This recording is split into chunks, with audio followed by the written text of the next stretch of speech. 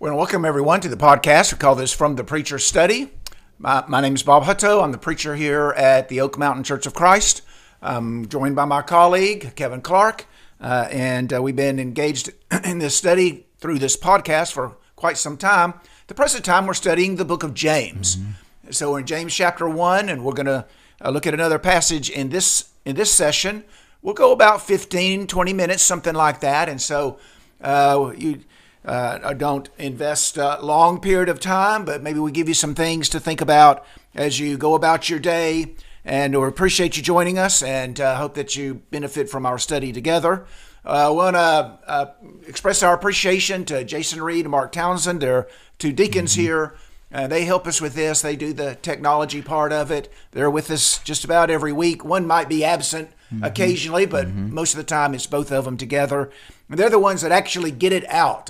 Kevin and I, we do the talking, but they actually get it out to everybody. That's right. And so we appreciate their good work.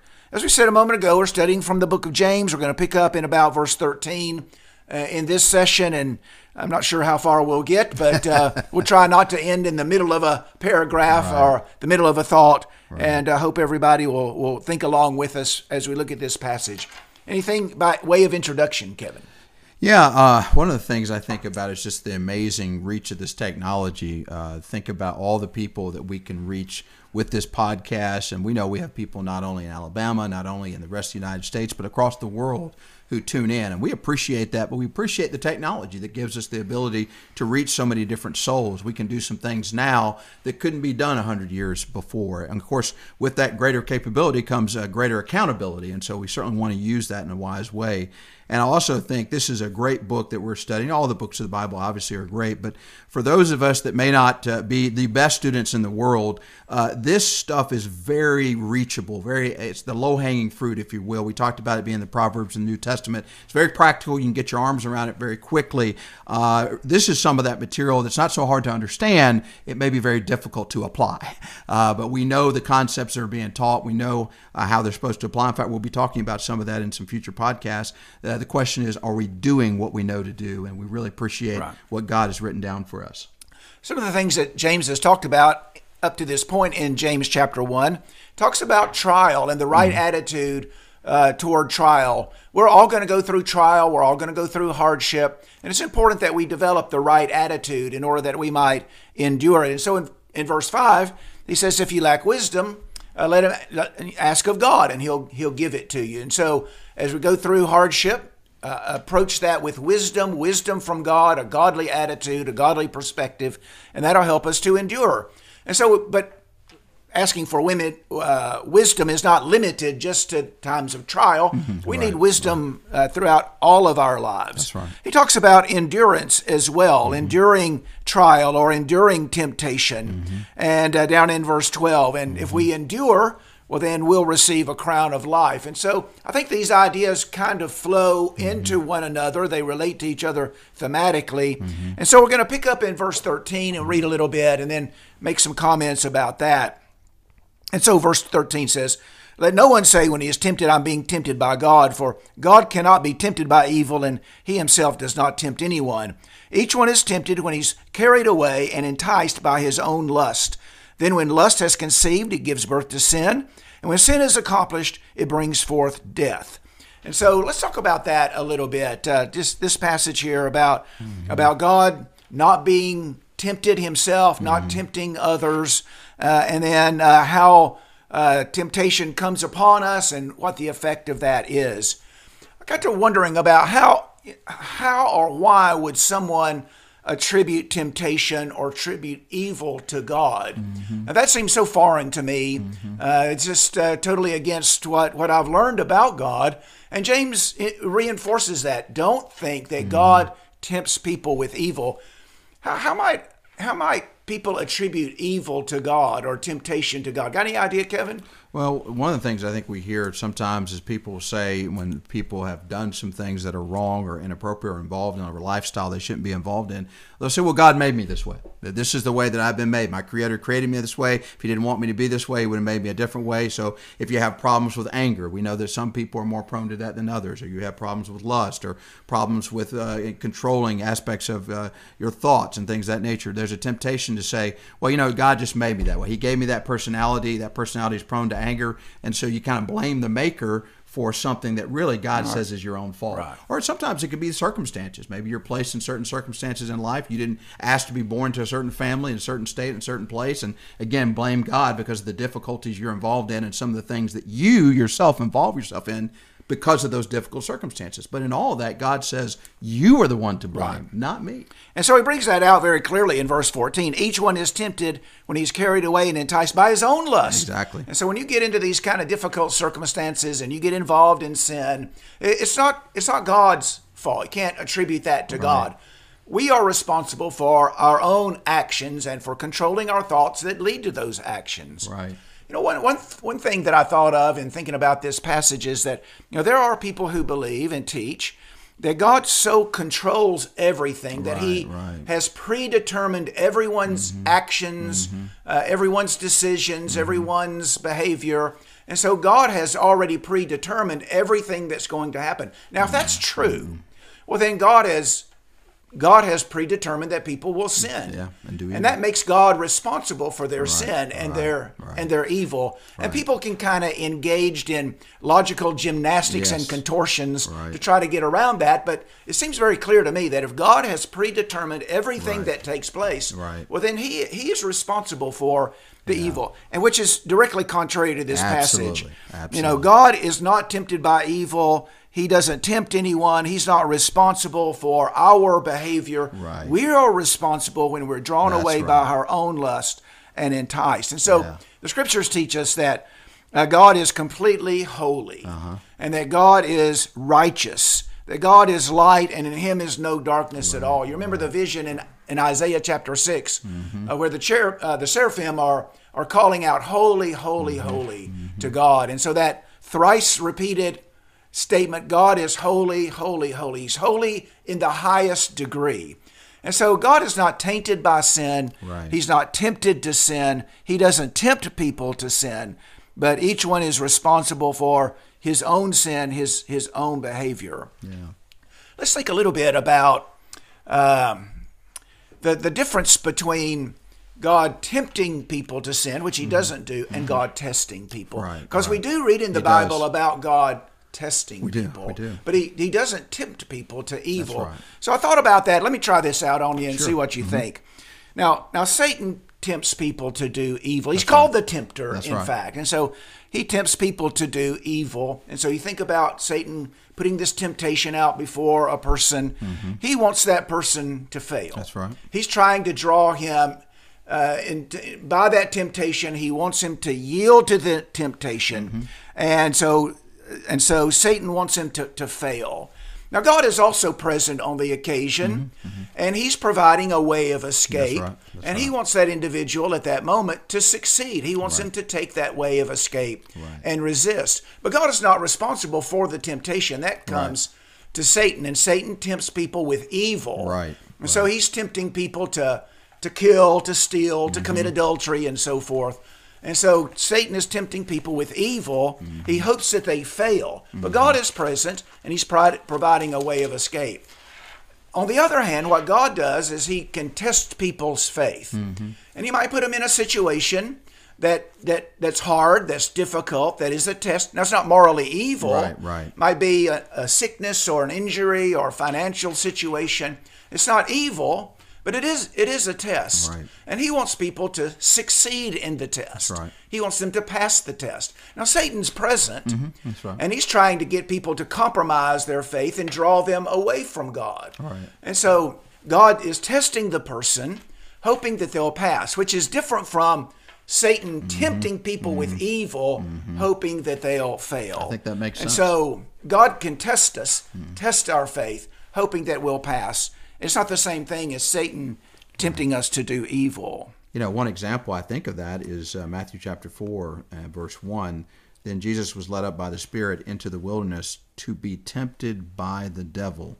And so we see right there that God intended for Jesus to go into the wilderness, and it was going to be a period of test. But the scriptures are very clear about who is the source of the temptation. It's not God. To be tempted by the devil. It was the devil who presented on 3 different occasions temptations. So again, God put him in a position to see how the Son of God is going to do in this. He did a wonderful job, but the temptations did not come from God. They came from the devil, and the devil's accountable for the temptations he gave. Right. In either case, whether Satan is tempting us to do evil or God is testing our faith in some way, our responsibility is to endure. That's our right. responsibility is to be faithful. And we can. Whether That's it's right. a temptation to do evil or simply a test of faith. That's right. Our responsibility, and from our point of view, what we want to do is make sure that we resist the temptation, we stand fast, we're faithful in all circumstances. Think about this too. One of the was a couple of problems with this person, the attitude that's being talked about. First of all, you're slandering God, right? Because you're accusing a holy God of something He's not even capable of doing. But you also are deflecting blame away from yourself, right? So how in the world can I be the kind of person I'm supposed to be? Be holy, walk in the footsteps of God, if I'm always saying it's other people. I'm pointing fingers at God. He's the one. No, point the fingers at yourself, and then you can start to understand. Okay, I sin when my desires get out of control. So guess what? I need to start thinking about how do I control these desires? We have desires for food and for drink. How do I keep that under control? We have desires, the sexual desire. How do I keep that under control? Desire to talk and communicate. How do I keep that under control? All of these things can be kept under control if you understand you're responsible for that. But if I'm deflecting it to God, guess what? I'm not trying to control those things. Right. We talked about in the very beginning of our discussion this time how practical the book of James is. Okay, here it is. This is a practical section here. Don't blame God for your weakness, or don't blame God for your temptation. God is not going to tempt you. You take care of your own house. When verse 14, each one is tempted when he's carried away by his own lust and enticed. And then when lust is conceived, it gives birth to sin, and sin was accomplished, it brings forth death. And so you have a series of events that begins with your own lust or your own desire. And being enticed, being lured by the devil is kind of like a guy that's out there fishing, and he throws that fishing lure, and the fish sees that, and he's drawn to it, and he bites, he takes the bait. That's exactly what Satan is doing. He casts the lure out there, we see it, we're drawn to it, we take the bait, and then he reels us in. So we have to be wise enough, getting back to the idea of wisdom, wise enough to see that for what it is and resist. Amen. I was thinking about really what we're talking about in a lot of ways is self-control, right? Yeah, and that concept is taught throughout the scriptures. If you want to live a Christian life, that is a self-controlled life. One of the examples I love to reference is Paul in 1 Corinthians 9, verse 24. Do you not know that those who run in a race all run, but one receives the prize? Right. Run in such a way that you may obtain it. And everyone who competes for the prize is what? Temperate, self-controlled in all things. Now they do it to obtain a perishable crown, but we for an imperishable crown. Therefore I run thus, not with uncertainty. Thus I fight, not as one who beats the air, but here's the key. I discipline my body and bring it into subjection. Why? Lest when I preach to others, I myself should become disqualified. He says, look, I have to discipline, control these desires. He said, if I don't, here I am a preacher of the gospel, and I've preached salvation to so many souls, and I could lose my own soul. Why? Because I'm not controlling myself. Right. And so self-control is a part of this walk with God that we want to be a part of. So if we have trouble with a sin or a temptation, and it sort of torments us repeatedly, day to day, week to week, something like that, figure out some motive, some way, some motivation, some strategy or tactic that you can use to persuade yourself to turn away from that. That's right. And so, whatever that might be, and it might be different from individual to individual, but if we want to please God, that's a primary motivation. Right, that's right. And then maybe find that practical way, that will help us to overcome that temptation. Right. And so, that again, just super practical teaching. Amen. Well, if God doesn't tempt people, well, he's not responsible for that. What does he do? Well, we see that in verse 17. Don't be deceived, my beloved brethren. Every good thing given and every perfect gift is from above, coming down from the Father of lights, with whom there is no variation or shifting shadow. And so God doesn't give you temptation, but what he gives you is a good thing. He doesn't give you evil. He gives you good things. So let's think about that a little bit. If we think about it maybe in within this stream of ideas here in James chapter 1, you're facing trial. What do you need to endure the trial? You need wisdom. Okay, Right, yeah. that can He'll come give from you God. that, God yeah. can give you good Right. thing. God can give you that wisdom that you Right, need right. to overcome. And so let's think about the good things that God gives us, and especially in light of this, the good things He gives us that motivate us or that equip us to overcome temptation. Well, James says it's limited to just that. Every good and every perfect gift comes down from God, and He's faithful and He's consistent. That's the idea. With whom there is no variation or shifting shadow. Just like your shadow changes throughout the day, God doesn't change like that. He's steady. He's Exactly. consistent. He's faithful. He's not going to give good gifts one day and withhold them the next day. He's going to be consistent in that. What do you got? Well, I was just thinking about, Apostle Paul made that point in Acts chapter 14 in Lystra after he had healed the lame man. He said this about God. He says, men, why are you doing these things? They were treating Barnabas and Paul as if they were gods. He said, we also are men with the same nature as you and preach you that you should turn from these useless things to the living God who made the heaven, the earth, the sea, and all the things that are in them, who in bygone generations allowed all nations to walk in their own ways. Nevertheless, he did not leave himself without witness in that he did good, gave us rain from heaven and fruitful seasons, filling our hearts with food and gladness. And with these sayings, they could scarcely restrain the multitudes from sacrificing them. So Paul says God is responsible for a lot of good. He's done a lot of good things. Right. Rain is good, and the fertility of the earth once it's been moisturized, and the seasons and the food that we eat. All of these things are just really a little bit of the many good things God has done for us. So the world that God has created for us, it's good. You see that in Genesis Absolutely, chapter 1. yeah. He saw the things that He made, and it was good, and eventually very good. Right. And so we live in a good world. That's part of what God has given to us. Right. Proverbs 18, verse 22. The man that finds a wife, he finds It's a good thing. There you go. And so you got There a you good go. wife, thank God for Amen. it. That's Amen. God's gift. That's God's right. gift to you. Right. Children are a blessing from the Lord. Psalm 127 and 127, verse yeah. 3. And so just think about your life and all the good things in it, the world in which we live, the provisions that God has given us, your family, your Right. brethren, Right. all those good things that you have. Those are the things that came from God. And so God He's not responsible for evil or the evil in your life. You need to look in the mirror for that. Yeah. God is on your side. He's providing you with good things. He's faithful to you. He wants you to succeed spiritually. He's out there enabling and empowering you to overcome temptation. Right. And so He's responsible for the good that's in your life. I was thinking when you said that, we talked earlier about motivations we can have to keep those desires under control. And one of those motivations is teed on what you just said, is thankfulness. For all the things that God has done. We know in Romans chapter 1, when Paul describes just a parade of horribles of all the evil things men can get involved in, and he says it really starts at a very simple place. He said they did not glorify Him, talking about God, although they knew God, they did not glorify Him as God, nor were thankful. And that's the fundamental root of sin. When you're not thankful to God and you don't glorify Him for what He is, then you begin to do all kinds of things that are contrary to His will. So maybe thinking about the things that God has done for us will create in us a heart of gratitude and thanksgiving that motivates us to be better in controlling those desires and not being enticed to sin. So let's think about ourselves in light of this passage. Let's be careful about what we attribute to God. Yeah, yes. Be right. sure that we're not attributing to Him things that are just inappropriate. Right. Understand that He's giving us good things. That's right. Build on those good things. Use them to our benefit and to our prosperity, spiritually speaking. Right. All right, our time's gotten away from us. It We'll has, stop it right has. there. Right. Hope we've had some things to say that are helpful to us and beneficial to us. We hope that you'll join us next time. We'll pick up in about verse 19 and we'll proceed. Amen. As we always do, we're going to close with a word of prayer. So, Brother Kevin, would you lead us? Sure.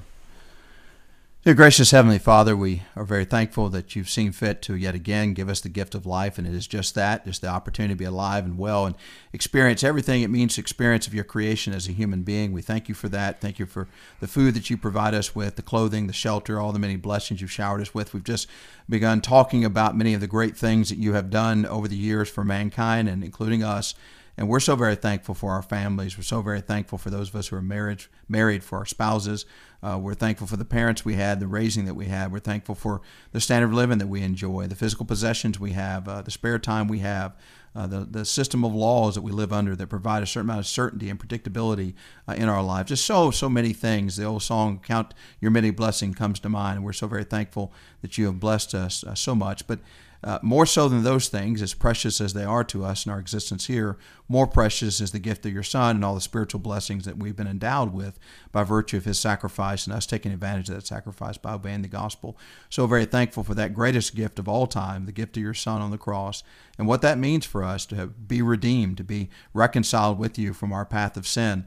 And what a wonderful thing that is. And let us always remember that you're the giver of every good gift. You're the giver of all the things we've ever enjoyed in life, all the things that brought joy to our lives, happiness. All that ultimately comes from your hand. And let us be mindful of that, attribute it to the right source. And at the same time, as we studied in this podcast, let's be careful not to lay blame at your feet for things that we're responsible for. We know that you don't tempt anyone and that you're not tempted by evil. And we know that when we sin, we have one person to blame, and that is ourselves. We're capable of controlling our desires. We're capable of harnessing those under your jurisdiction, making sure that we're doing things in accordance with thy will. But when we fail, we've got to take ownership of that failure and ownership of our shortcoming. And as our brother Bob has said, to examine ourselves and to figure out how can we avoid that trap again.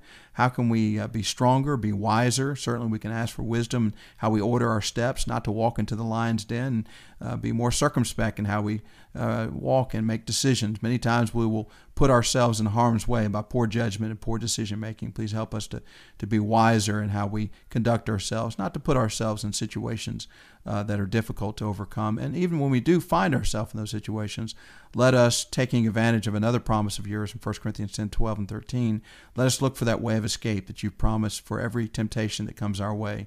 But we're so very thankful that you do see fit to equip us with what we need to serve you. We can be faithful. We can be holy as you are holy. And let us do a better job of holding ourselves accountable for a higher standard of living, a closer barometer or closer level of holiness to you and to yours that we see revealed in the divine pages of inspiration. We ask you to continue to be with us in our lives, guide, guard, and direct us. Protect us from the tempter. Protect us from the evil one. Do not lead us astray or into the way of temptation. And please help us to do our part, to be faithful, to build up our faith, knowing that our faith is a shield against the temptations of the flesh. Spend more time in the Word, meditating upon it, studying it, reading it, understanding it, sharing with other people, and just being generally busy about your will. The old saying that the idle mind is the devil's workshop is so true.